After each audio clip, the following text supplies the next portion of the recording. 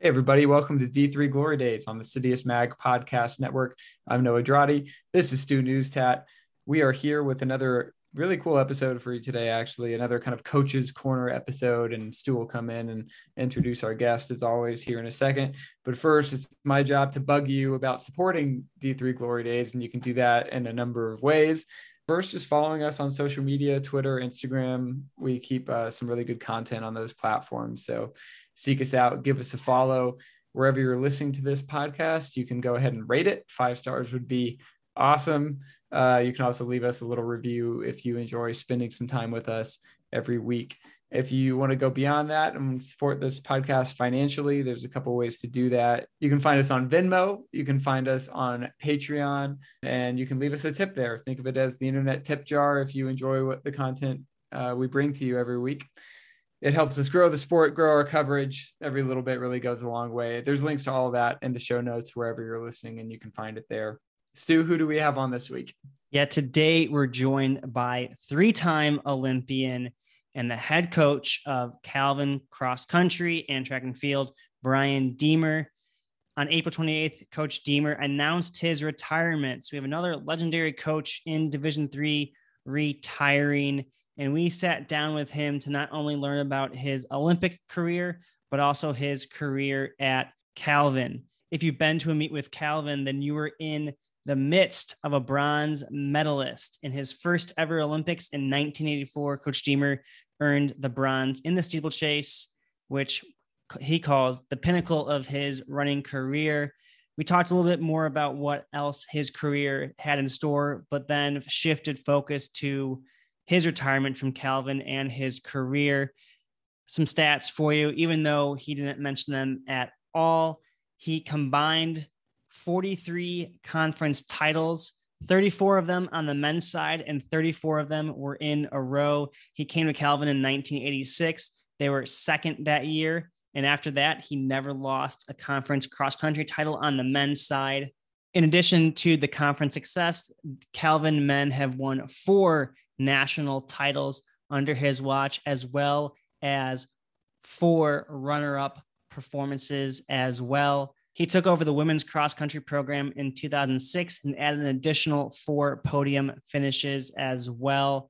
But you'll never hear that from Coach Deemer himself. We barely talked about his success and more so about the impact that he had on his athletes and the impact that they had on him as well. Another fantastic episode and another retiring coach. We're losing a lot of great coaches to retirement this year.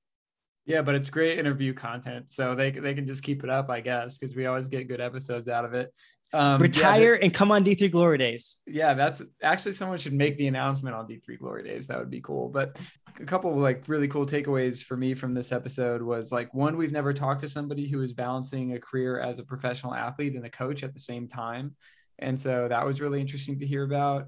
And also Coach Deemer seems to like have a real knack for the psychological side of the sport. And he tells some really cool stories in this podcast where just like, you know, through envisioning races and just focusing on the psychological aspect of the sport, he was kind of able to even perform physically even better. So there's some really cool stories in this episode too, but Coach Deemer's got a 5K road race coming up and we're going to patch him in here to tell you a little bit about it. Until then, here's to the glory days. All right. Hey, we're going to have a great race at the Brian Deemer family of races on Saturday, June 11.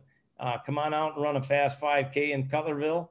And it should be pretty hot. The streets are going to be hot. And yeah, come check us out. Sit back, relax. Here's to the glory days.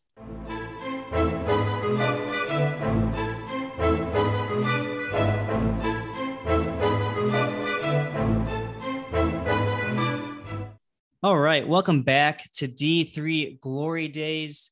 Today we have another great episode. Another great coach announced his retirement, and we're joined by Coach Brian Deemer. Coach, welcome to D3 Glory Days. Thank you. It's good to be here. Yeah, we're excited to learn about your career as a runner, but also as a coach. And we recently interviewed Coach Frank Grammaroso out of North Central College, and the opening question to him that we're going to present to you is, how did you know it was time to retire? That is a loaded question because I absolutely love coaching and I love the kids. I love the competition. I love D3. It made a big impact on my life. I would say that, I've grown to know how fast 5 years goes by, and, life goes quick, and there are some things that I wanted to do yet with my life after 36 years of coaching, and my wife supporting me the whole way. But, there's some things that we would like to do. We have 4 children and they're all married, and we have 5 grandkids. And so they're playing soccer on Saturdays. They're doing different things. And I really want to be available for my wife, Carrie, and also for my kids and my grandkids. And so it's a really tough decision that it took over 2 years to come to grips with it, quite honestly. Yeah, I was going to ask how long it's been since you've been kind of wrestling with that decision. What finally pushed you over the edge and kind of convinced you that now was the right time when, obviously 2 years ago that started percolating for the first time? Yeah, the COVID situation was tough, but that probably kept me in it an extra year and a half because I just couldn't see the kids having to deal with one more adjustment. So, I started knowing it. I started just thinking about, things. The administrative stuff has gotten to be tougher and tougher over the years. And, the hands-on stuff, if that's all coaching was, that'd be great. But I also own a landscaping business. We have, about 130 employees. And so I get up at 5:45 every day, and 4:00 I start practice. And when I get home, at 7:00, have dinner and whatnot. After that, then I have to do my administrative stuff. And, I found myself falling asleep doing the administrative stuff. And it gets to be difficult. So those are some of the things that were going through my mind. But then COVID hit, and wow, that was a challenge for coaches. And it would have been the easiest thing to say, hey, I'm out of here. But I couldn't do it. I couldn't do that to the kids who had so much taken away. You mentioned, wanting to spend time with family and soccer games on the weekends. For a lot of maybe student athletes don't realize how much time and effort coaches put into their teams and how much they kind of have to maybe balance their family life. For young coaches starting off that may not realize that because they're not married or don't have a family yet, what advice would you give them to be able to coach for 36 years, raise 4 kids, and have a side business of 130 employees and make it all work? Yeah, it is a balance. That's for sure. And my life, works together. My coaching and my work. It's amazing how many jobs, landscape jobs I get through the coaching contacts that I have. And, it just works. The Lord has provided. I think that the best advice I would give is make sure that you give to your spouse so that it's not something that they are, thinking all the time that, wow, this is taking away from me. And yes, I put a lot of time into coaching in the team, but it wasn't at the expense of my family, my wife and my kids. We always tried to go to the school things. There were times that, I'd be sitting at the school choir about falling asleep, but, you go do those things. And my wife and I always did that stuff together. Carrie always supported me. And even in some of the tougher earlier years when I said, hey, is it time? Do I need to, spend more time with the family and stuff? Then she said, this is really good for our kids to see what you are giving to these college kids. And our kids are learning from this. They need to see you doing this. You're at your best, you're doing this, and it makes a difference. And my kids were blessed through that whole thing. My wife didn't go to all the meets, but she went to enough things, and I included her on enough things like pancake breakfasts and stuff like that. She loved these kids. She knew them by name, and she knew, kind of who was doing what. And she followed that, and she always supported and loved these kids. Her and the family always went on the spring break trip. And especially when my kids were younger, they had all these college kids just doting on them and, giving them so much attention. And they all had their favorite athlete. It was amazing. So we had a lot of benefits along the way, but I think it was intentional to provide some of that and allow my wife to be involved with some of that stuff. Will you be retiring from the landscaping business or selling the business? No, I'm not going to be doing that. That's, it comes down to, just burning the candle at both ends, for a long time. I am one of 3 owners. I have a brother and a sister, and myself bought my dad out, and we have grown the business. Since then, there's third ownerships, and out of us siblings, we have sons or daughters who are now buying into the business. And so there's a transition going.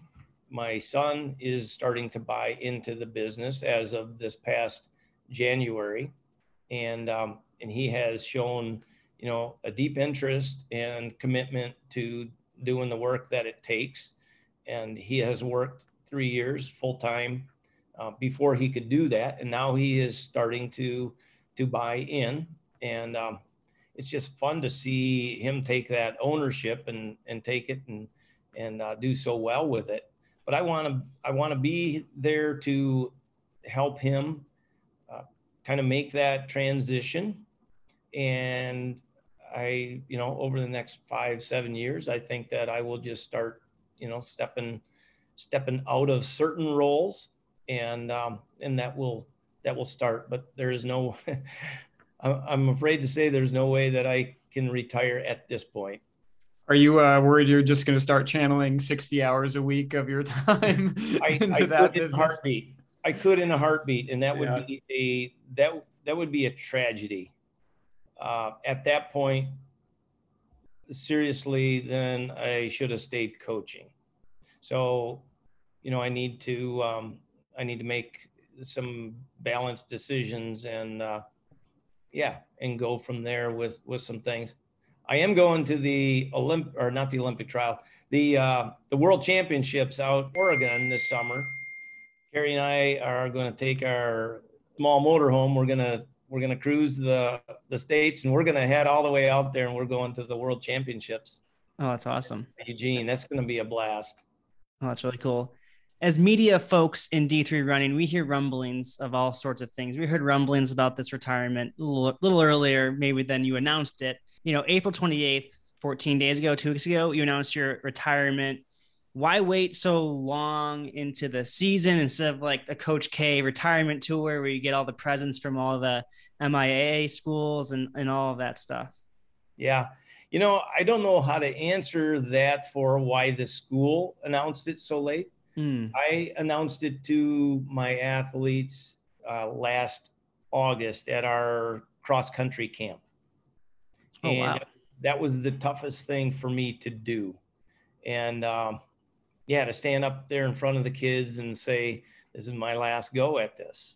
And the freshmen that were there were, that took them by surprise.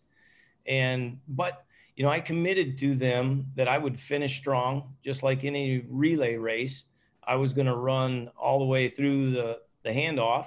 And so, I think that we've had a fantastic year. We've had a lot of fun. The kids have really responded. We've had a lot of personal bests, and we're running strong. Kind of take us and set the scene when you made that announcement to the team. Like what was the reaction? I mean, obviously freshmen were surprised. Did the upperclassmen kind of feel it coming at all, or was it a shock to everybody in the room? I think it was a shock because, I've always had good energy for the kids anyway. And, I'm sure that some of them saw that, oh, wow, Deemer's got a lot on his plate and, stuff like that. But I've always had a lot on my plate, and I've always had really good coaches surrounding me to be able to get things done. But I think that it would have to be somebody really perceptive to have figured that out, earlier on. I kept it pretty close to the vest. Similar to North Central, you all are hiring an alum, Nicole Kramer, to take over the reins. Was that important to you to make sure that you'd have an alum kind of taking over, knowing what was kind of happening inside the program? I did not have a part in the hiring process. There was a committee headed up by our athletic director, Jim Timmer. I certainly asked him a lot of questions, and I tried to get his, what was going on many times. And I certainly told him what I thought was important. But to answer your question, the night that I knew that it was going to be one of 3 alumni, I had tears in my eyes.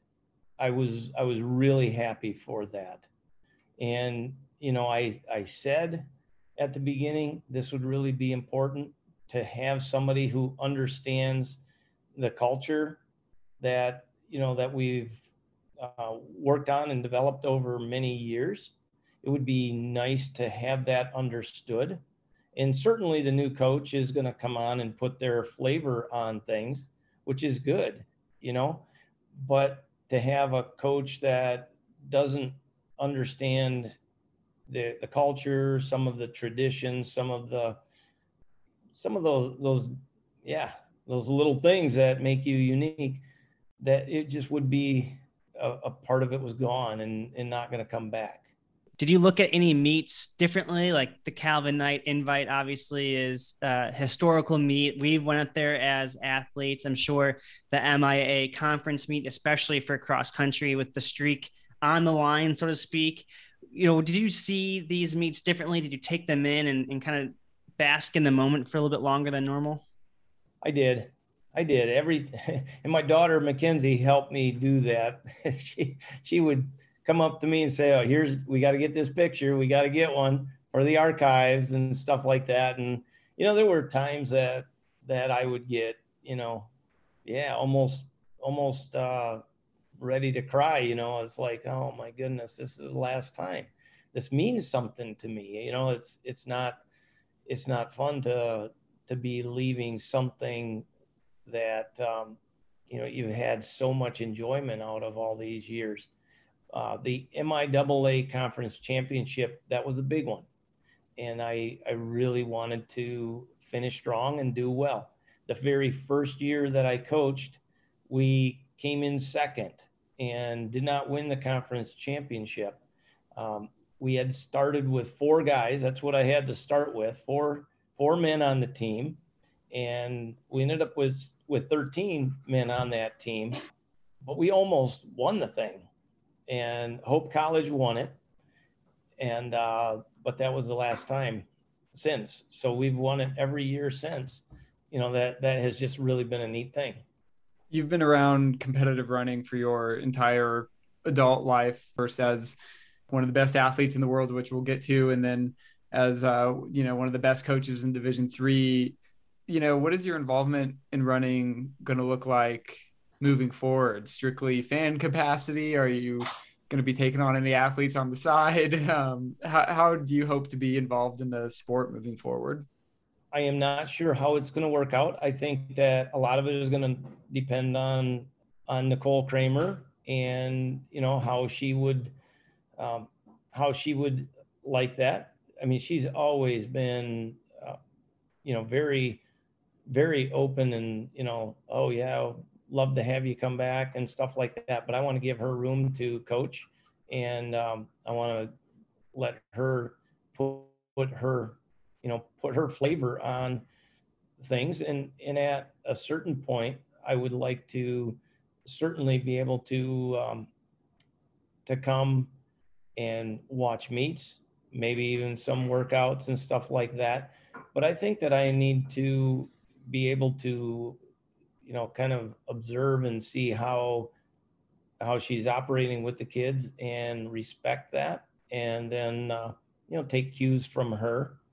I would love to be able to come along as, alumni, emeritus coach, whatever, and be able to continue to support and just be there for that program. So now we want to kind of jump back into your origins in running, not spoiling anything here by saying you're a 3-time Olympian, you ran for the University of Michigan. Kind of take us back to when you first maybe started to understand that you had some serious talent. You were a state champion in high school. Like when did it start to click for you that running was going to be like a major driving force of your life? I would say I found out quite early. See, I was always the shortest kid in my class, and that just drove me.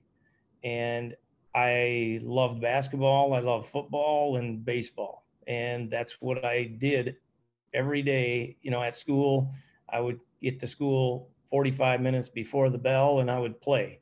And every day I had a bloody nose because I was playing so hard.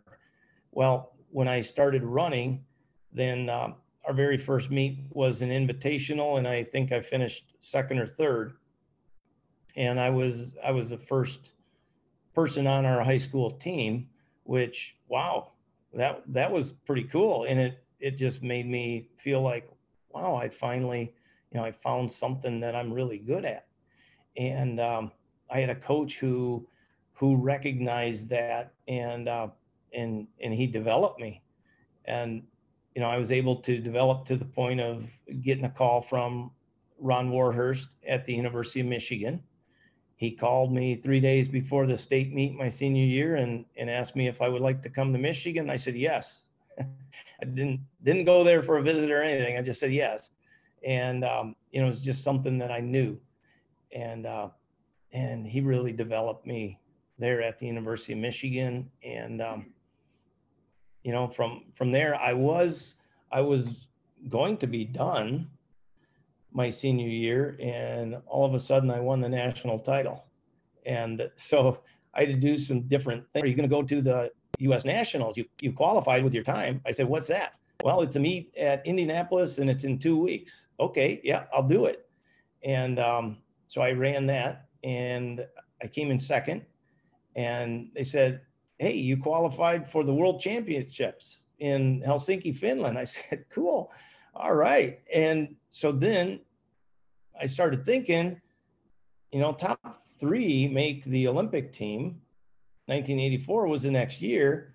Hey, I have a shot to make the Olympic team. So I decided to keep on running. And it was at that time that Nike picked me up. And 1984 was the first Olympics that I ever watched. And here I was in it. So it was so cool to be on that fast track to success. But I think that I had great coaches, Paul Osteen in high school at South Christian High, and Ron Warhurst at the University of Michigan.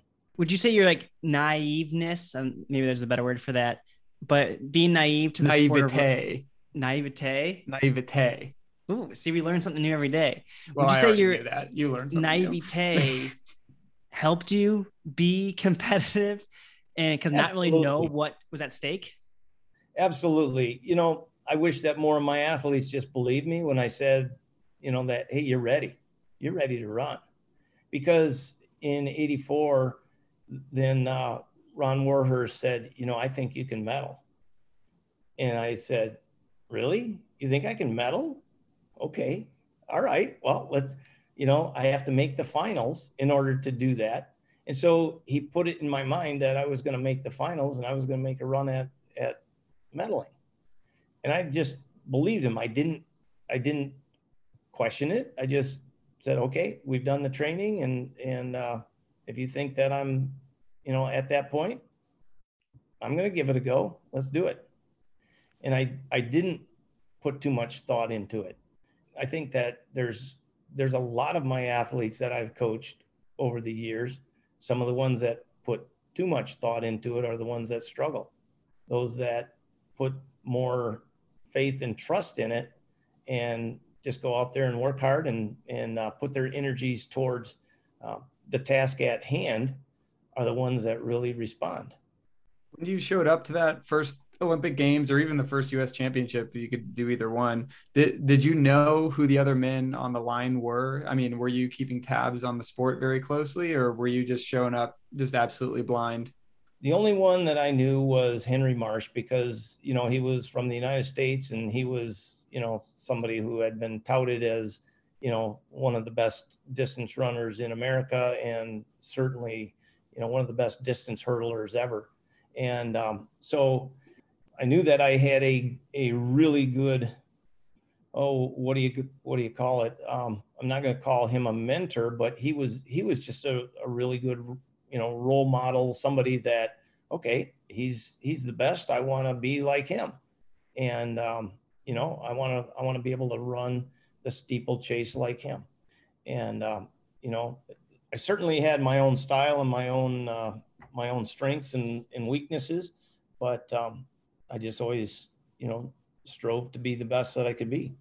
Take us through that Olympic final or just maybe the Olympics in general, but in LA in 84, bronze medal, your career best time. So has to be an extreme, probably your pinnacle of your career highlights. I'd say maybe there's some other, take us through just that experience and what that was like seeing on the podium, hearing the national anthem. Yeah, it was amazing. I will say that I think part of the biggest weapons that I had inside of my running arsenal was the ability to focus and visualize.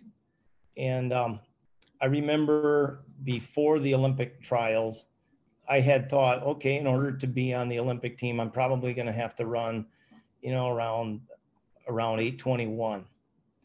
And then I went out to Eugene, Oregon to run an Athletics West meet. And it was in conjunction, I think it was on a Monday after the NCAA meet, which was probably Thursday, Friday, Saturday, where Farley Gerber from Weber State won the steeple and he ran 8:19. And that set my mind back. It's like, whoa, I thought that, I was going to be able to make this team, pretty easily. Henry Marsh, John Gregorek is good. There were some other guys, but now Farley Gerber comes in here and runs an 8:19 and he looked good. And I remember sitting on my hotel bed and just thinking about my wife was there and she was, what's going on, Brian? And I slammed my hand down on the bed and I said, I got to run 8:17 in order to make the team.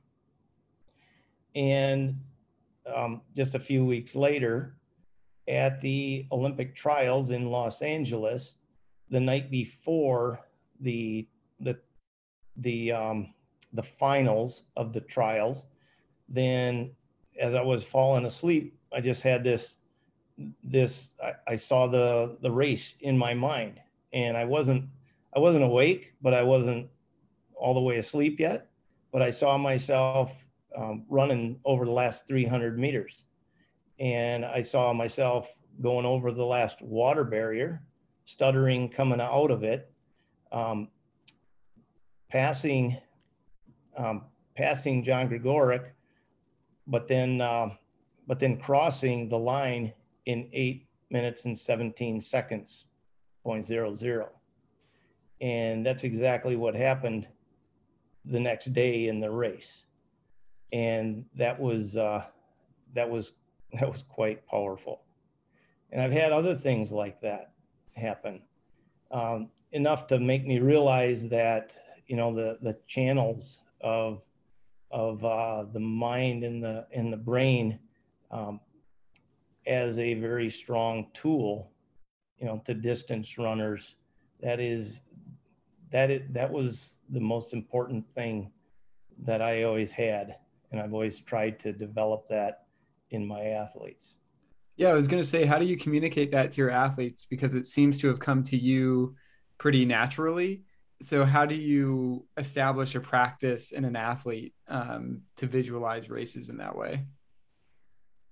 Well, there's a lot of ways. I would say by consistent verbiage and consistent talking to the athletes, helping them to, know what to be thinking about, what to be doing, developing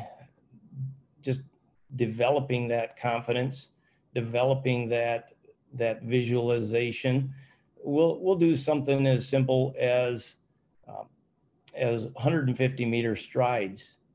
And, at a certain time of the year, I'll start saying, okay, visualize your racing, visualize you winning that race. And, just developing that mindset. Okay, here you have the freedom in your mind to see that race. Let's see you work that out. Let's see once, how it works out for you. I've had times when I've been in the pool, or I've had kids in the pool, and I call them focus 30s, and they are running in the deep end of the pool as hard as they can, and they are focusing on one little tile at the far end. That's it, drilling a hole right through that. But they are visualizing the last, 150, 200 meters of that race. And I think that's very powerful stuff. So your career, 1984, just like rocket ship, Nike contract, Olympic medal, but you started at Calvin in 1986. Right. You must have been able to make a living in the sport at that time. Like why in the middle of an Olympic cycle did you not just sit at home with your feet up in between runs? What inspired you to get a job? Well, I did have a job. I was working in my family landscape business. The whole time?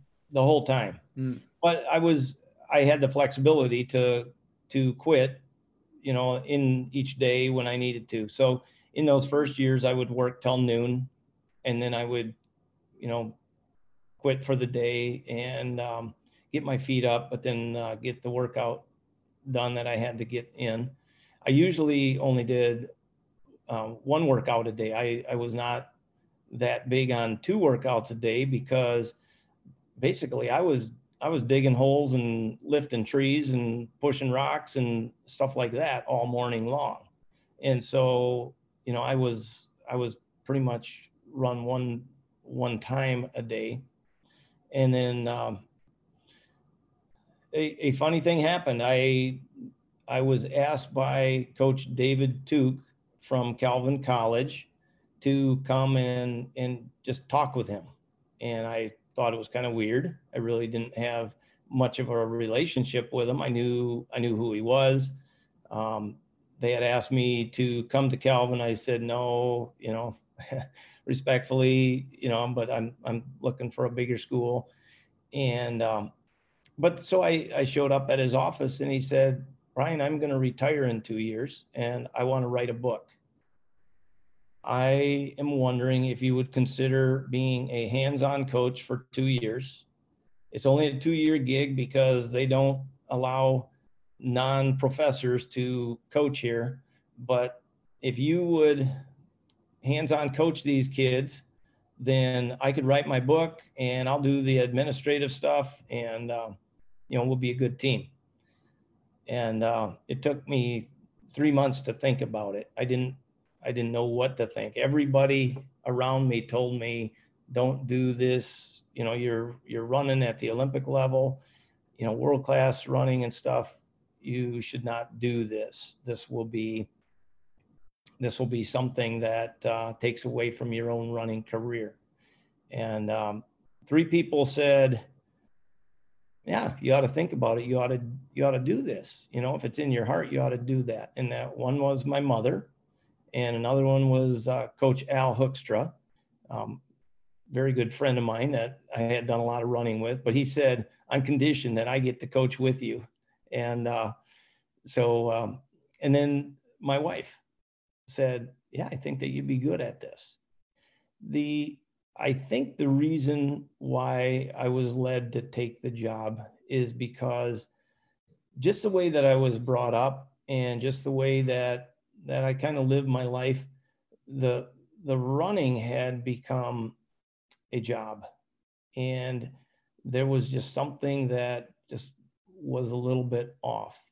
And I was making pretty good money from Nike. I was making good money from the European circuit.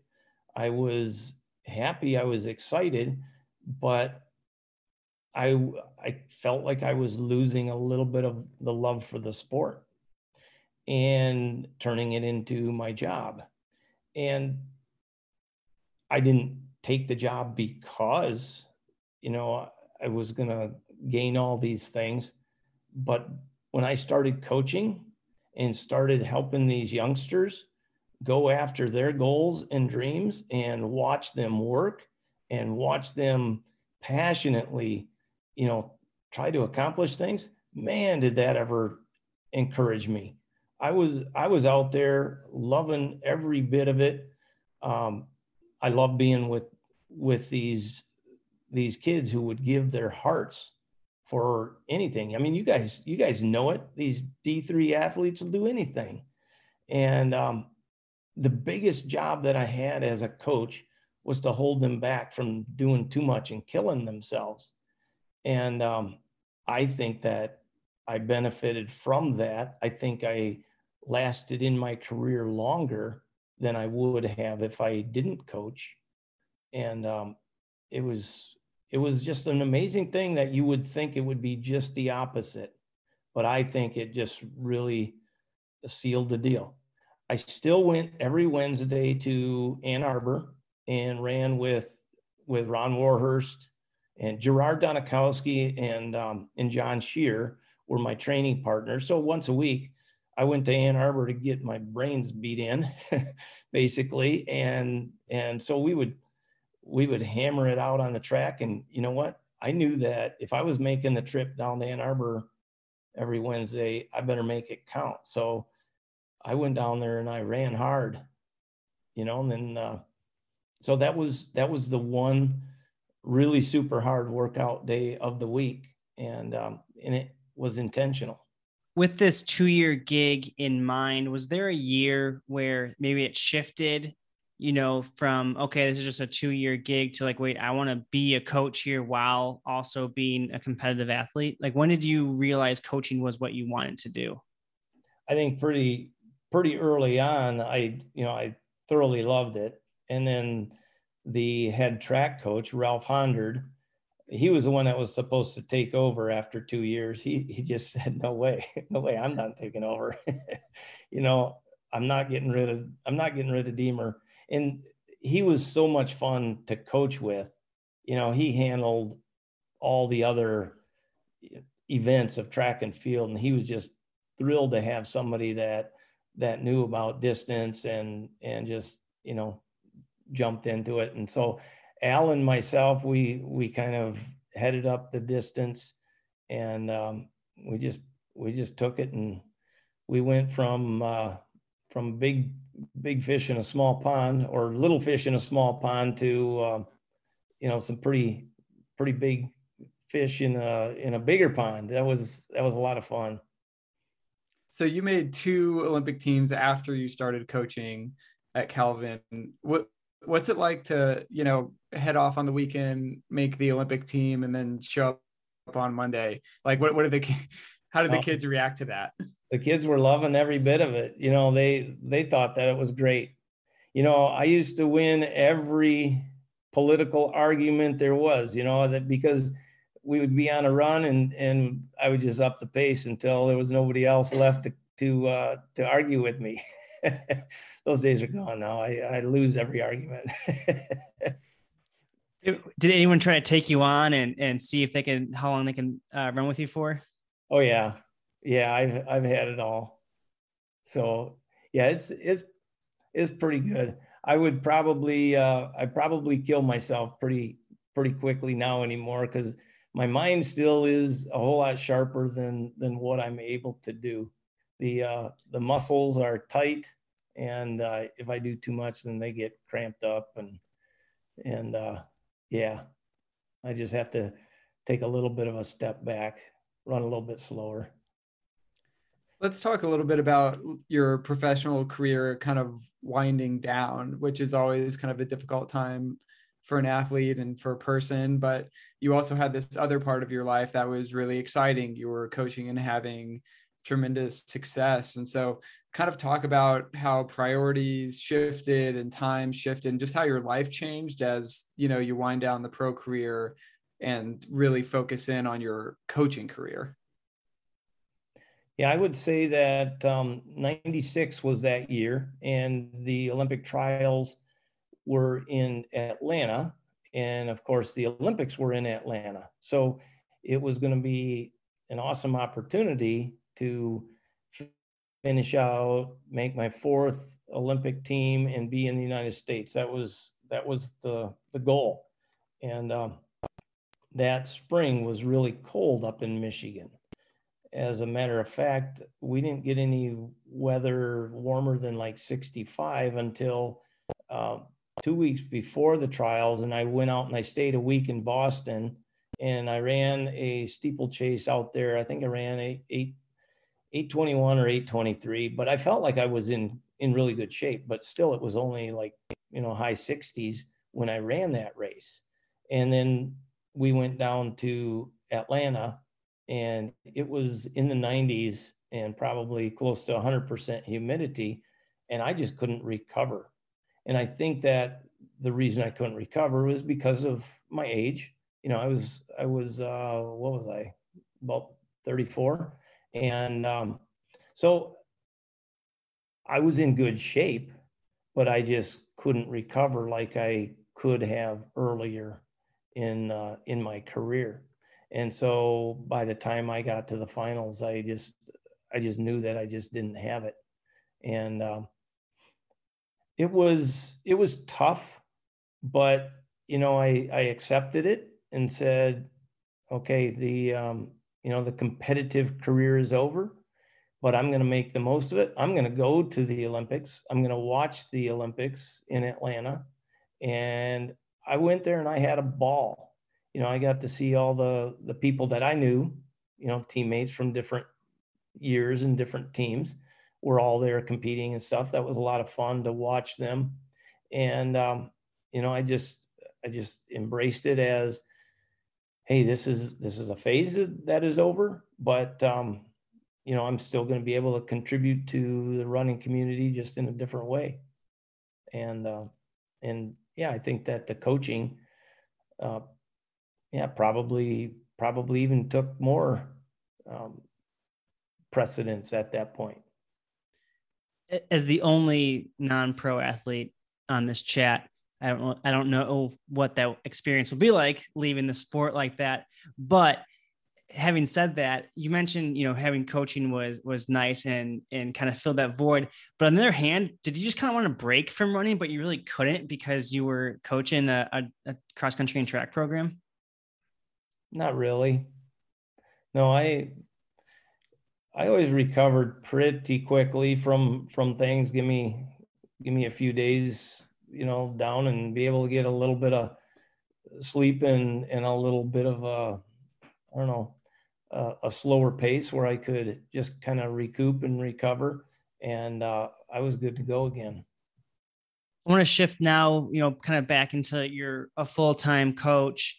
You're coaching alongside Nancy Meyer on the women's team. In that mid to late 90s, Calvin was the school to be reckoned with. They won back-to-back titles. You all were about to win your first title, were on the podium. What was that like, kind of just having two programs just being dominant during that time? That was a lot of fun. Things were definitely flowing together. We had a good consistent program going. We had guys, both men and women, that wanted to work, believed in themselves, and Coach Al Hookstra had some really good kids coming year after year. You know, he was a fantastic recruiter, and so we had everything rolling for us, and that was before Calvin in school started getting so expensive too. So we were able to recruit and get a lot of kids. Yeah, what's that recruiting process like when you haven't lost a conference meet since '87? You're on the trophy. You know, is there a specific student athlete you all are looking for, or is it just one come all type situation? No, what Al always was looking for was, the kid that was on that border that was, close to getting a scholarship offered to them. And, but, maybe saw the value that a school like Calvin could provide, the Division III philosophy. And, he would work very hard to get that caliber kid. We've talked to, a good handful of coaches on this podcast who spent essentially their entire careers at one school. And I'm not sure that's necessarily the norm in coaching. So it's always kind of an interesting story. Like, what kept you at Calvin? There must have been maybe opportunities elsewhere at certain points. Why have you become so dedicated to this particular school? I think for me, number one, Calvin's a great place. But number two, it was probably geographical. It was close to my work. I knew I wasn't going to leave the family business, and I had to do the balance of the two things. If I was going to coach Division I, what would that mean? Where would I have to move to? I really didn't want to move. I wanted to stay, with my family, my extended family, and also my wife's family. We had deep roots here in Grand Rapids. With Nancy Meyer retiring, you took over the women's program. What was that transition like now? Because you were solely on the men, and now you're inheriting essentially her program. Well, you have to remember, I coached the women in track and field for 36 years. So I got to work with the women, I would say more than 50% of the year, because, anything in the winter after coming back from Christmas break, we were working with these kids, and there was a little bit of indoor track. We didn't have an official indoor track season at first, not until about the last 10 years or so did we have that. But then, all through track. And then Al was also an assistant coach to Nancy. And so there was continuity and consistency all year round. And so when Nancy said that she wanted to retire, it just happened very naturally. And it wasn't a big deal at all. I have 3 daughters. And so 3 daughters and my wife. And so, it wasn't all that much of a change in my lifestyle. And you were prepared for it. I was. So before we get into some of the, specific highlights of your career, just one thing I want to touch on. I mean, you mentioned at the beginning of the podcast that you just loved D3, but you're a D1 guy, you're a professional athlete. What is it about this non-scholarship third tier of the NCAA that you've fallen in love with over the years? Well, my very first year, this goes back a ways, but my very first year going to the national meet, I had thought that Division III was kind of like a JV division. And I went to, what was can't remember exactly where it was. It was in upstate New York, and it had snowed. And Arnie Schrader from Wisconsin won the national title in Division III. And then back in those days, that was on Saturday, and on Monday you could run in the Division I meet. And the Division I meet was down in Arizona, and he finished 11th on Monday, 2 days later in the Division I meet. And I'm going, wow, this kid is so tough, so strong. I started recognizing how good some of these Division III kids were. They just didn't all have the same kind of opportunities, and they certainly didn't get the athletic scholarship, but they sure had the heart. And I loved working with that heart and passion.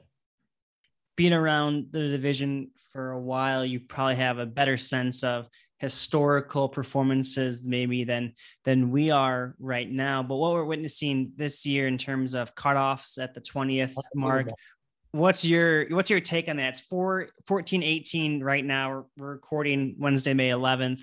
I'm sure that could change by the end of this weekend, but what's your take on just the rise in performances this year? Well, when COVID shut people down, distance runners, and especially, I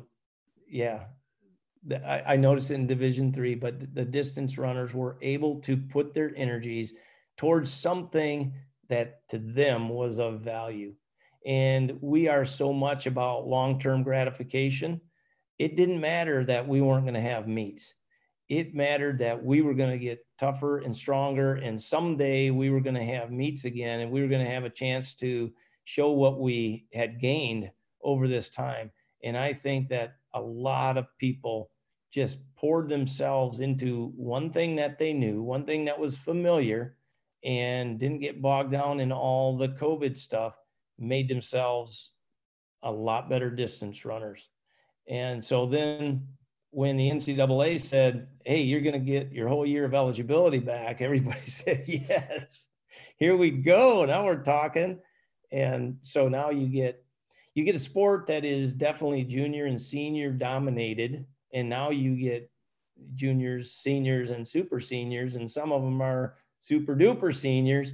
And, this is like a dream come true to some of these guys. And I think that it's going to take a while to cycle through that. There's some kids. I have a kid on my team, Brandon Nepper. He ran 30-10, and he's not going to make it. But he has, I think 3 more cross countries left. And so he's going to pour himself into making this, the national cut. It's going to end up making him tougher, but it was pretty disappointing to have so many guys, run away from him this year.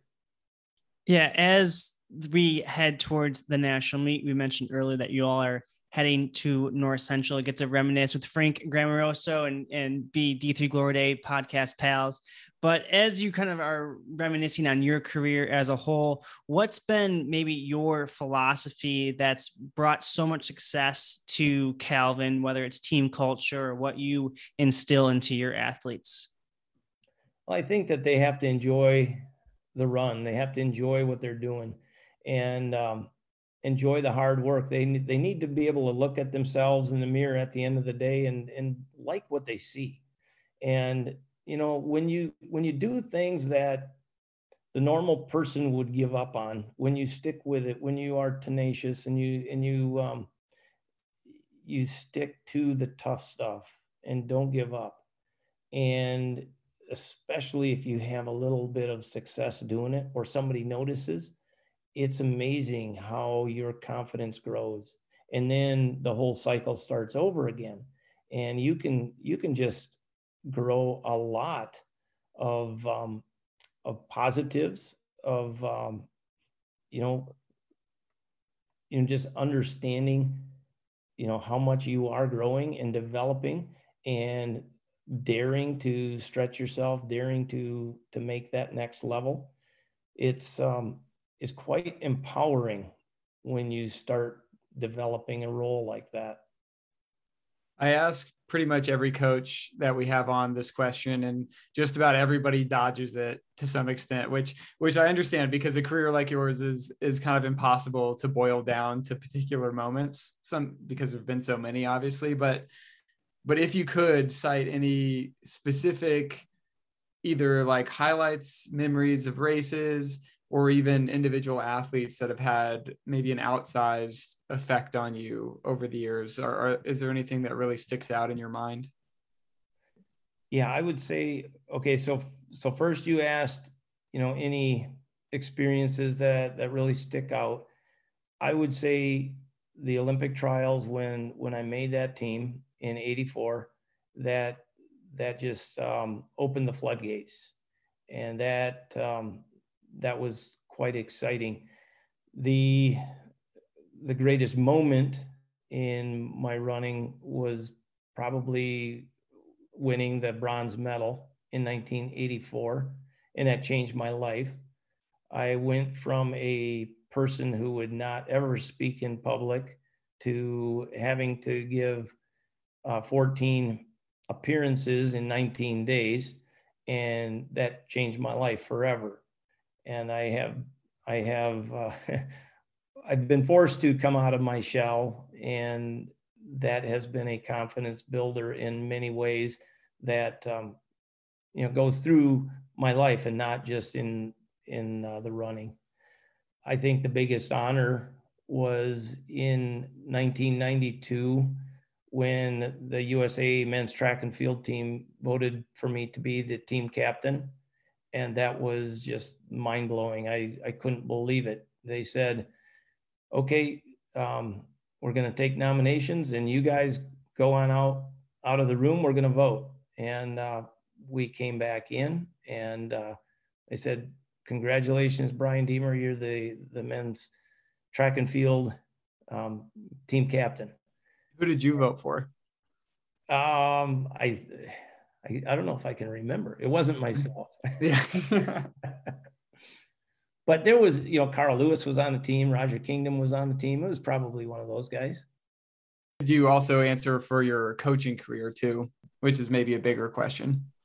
My very first year coaching, then a kid named John Lumpkus came and walked on the team. He was from Wisconsin, and he was a goof, but he got faster and faster. He would always sit right behind me as I drove the van, and he'd have his long legs up in my back, but he would always be there. And we would be driving through Chicago, and I'd have, people that are driving by, they're looking at me, and, they're looking over their shoulder and stuff. And finally I figured out what they were doing. John had a sign on the window saying bronze medalist in the Olympic steeplechase.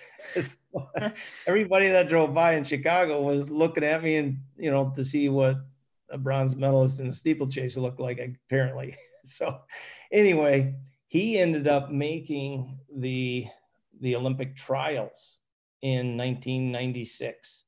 I actually ran in the same trial heat with him in Atlanta. And that was quite special to be in that Olympic trials with one of my own athletes. Was there pressure to beat him? No, or would that be an honor to you to have him beat you? Ooh, there it is. He was never going to beat me.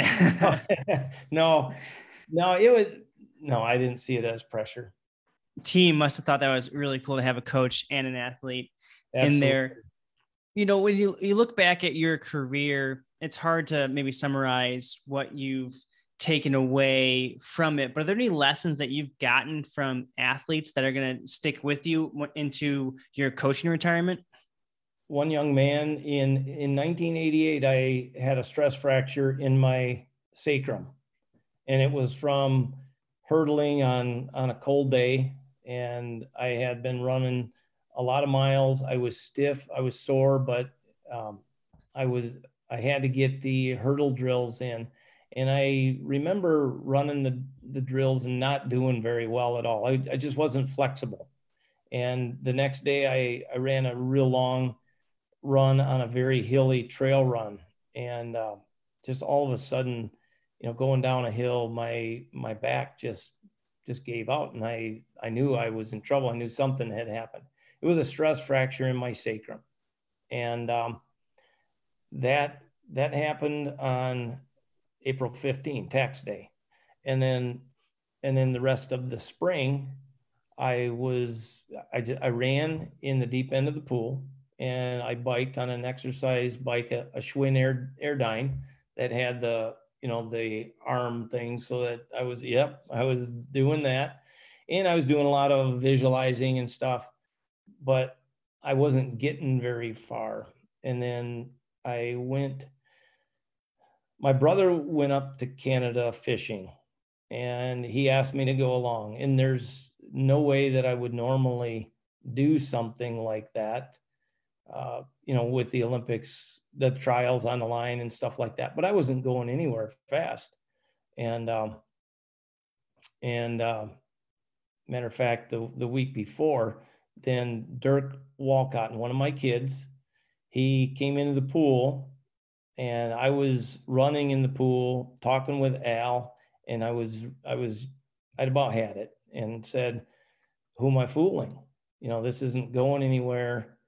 I don't know if I should even try to do this anymore." And he got down on the pool deck, and he had tears in his eyes, and he said, "Brian, you can't quit yet. You can't quit yet. All of us, you keep us going all the time. You got to finish this thing." And so I decided right then and there that for the athletes I coached, I had to put up or shut up. I was going to toe the line at the Olympic trials in New Orleans. And so then the next week, I had said, "Okay, I'll go up fishing with you, but I have to take an exercise bike so I can ride."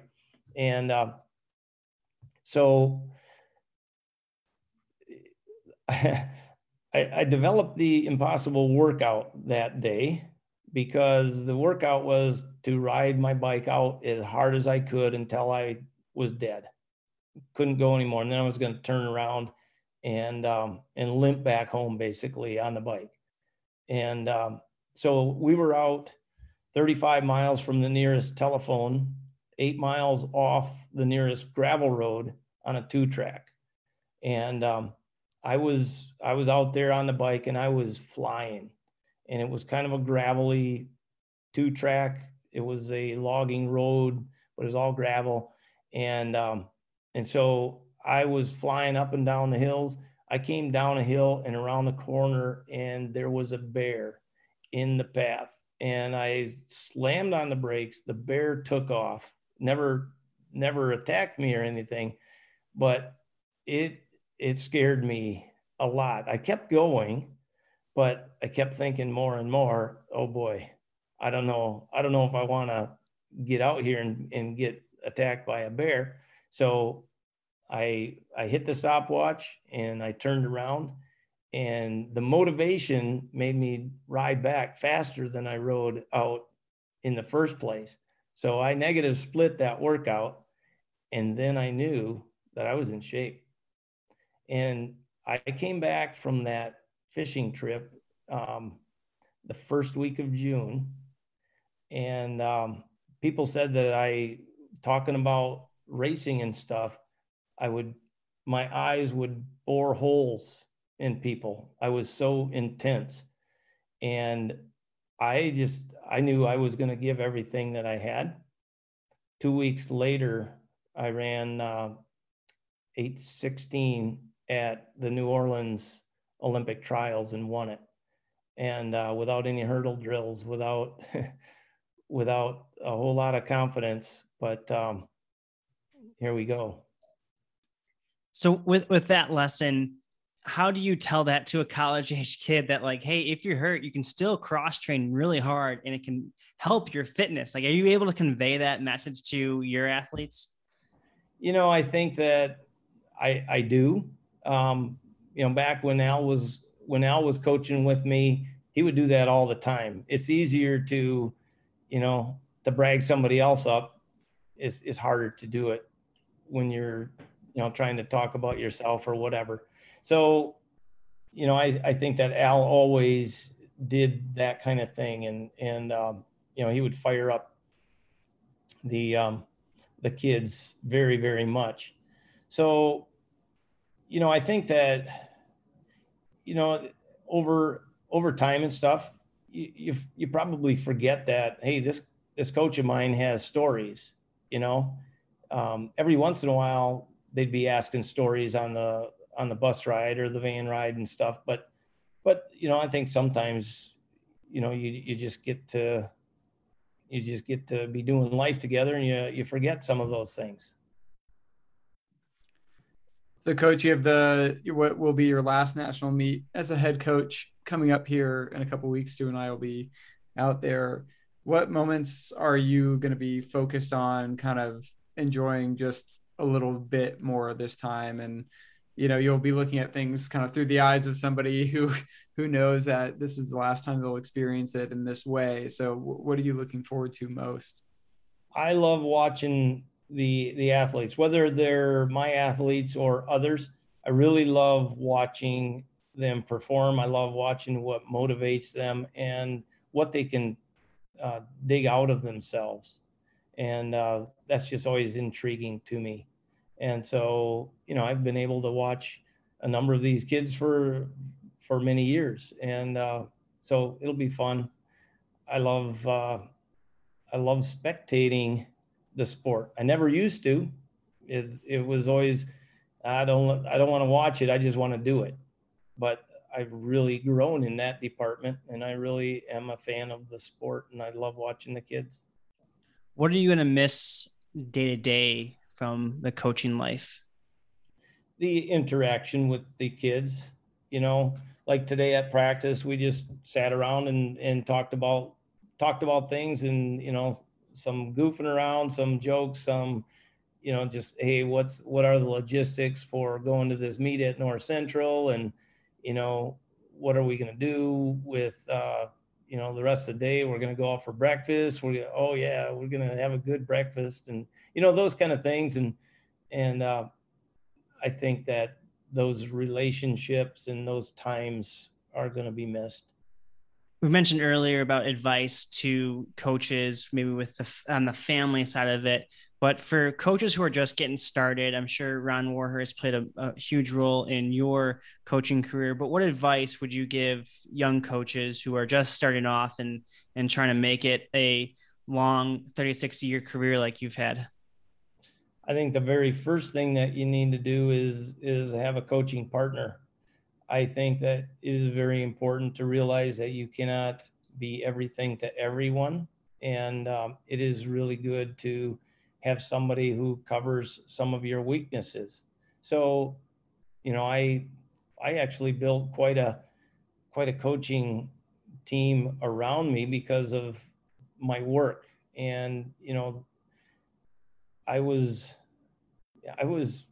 quite busy with landscape designing and selling jobs, and then, coordinating them, getting them all done and stuff. I needed help. And so I would take a person who was passionate about the kids, and I would find out where their talents lied, and they would help out. They would coach accordingly. And I think that I empowered other coaches to help me coach. And so, we did a great job together as a team of coaches. I think that's the biggest thing. But the most important thing is to have that one coach that you can talk with after a rough day at practice and say, hey, we're trying our best. And, here's maybe what we have to tweak, or this person needs a little bit of that, and that person needs something a little bit different. To be able to bounce things off from that person is key. So your college coach, Ron Warhurst, retired from University of Michigan, but now is well known in the running community as a professional coach with Mason Furlick, Hobbs Kessler, Nick Willis. Do you ever look at that and be like, hey, maybe I'd like to coach some post collegiates, a little stable of your own? Probably not. I think that, I do see myself supporting Calvin athletics and certainly, other good runners of the community and stuff. But I think that, we'll see. We'll see where it goes. I'm sure there's enough Calvin alumni that are still getting after it post-collegiately that would love to be coached by you again. Yeah, there are quite a few. Well, Coach, we know you have a busy weekend ahead traveling to my neck of the woods in Naperville, so we're going to let you sign off here. But really, thank you for your time, taking us through your career and just the service that you've given to Division III as a whole. Calvin has been well known amongst the ranks, so it's great to hear who was at the helm of it. Well, thank you. Thank you for the interview, you guys. Appreciate you.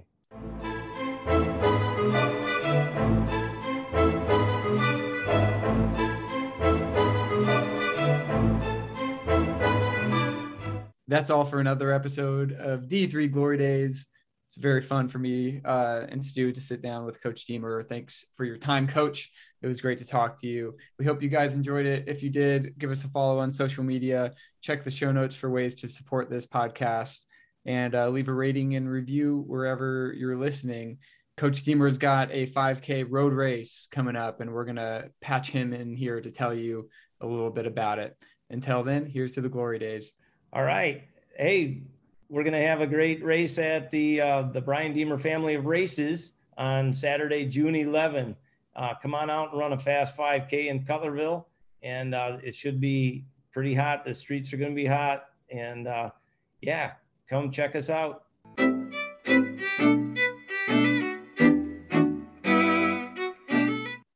Do you love track and field?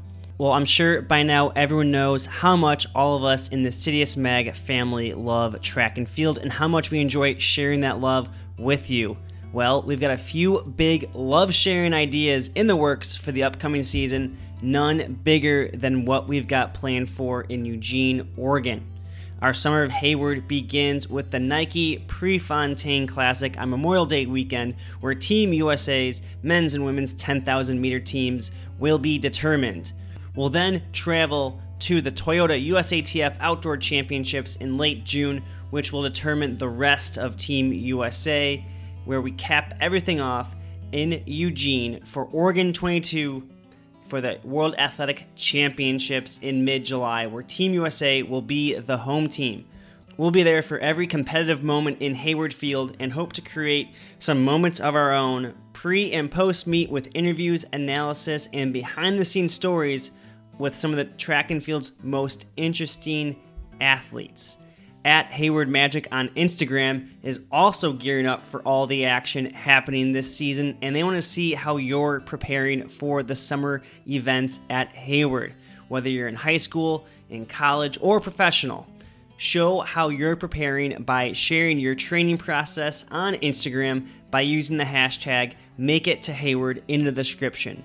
At Hayward Magic, we'll select and feature the gutsiest posts in their feed. And who knows, the best submissions just might be compiled into a reel of story highlights and live on the Hayward Magic Instagram forever. The Summer of Hayward will be unmissable, so you better not miss out. Be there if you can. Tickets are on sale now, so head to citiusmag.com/Summer of Hayward. We love track and field.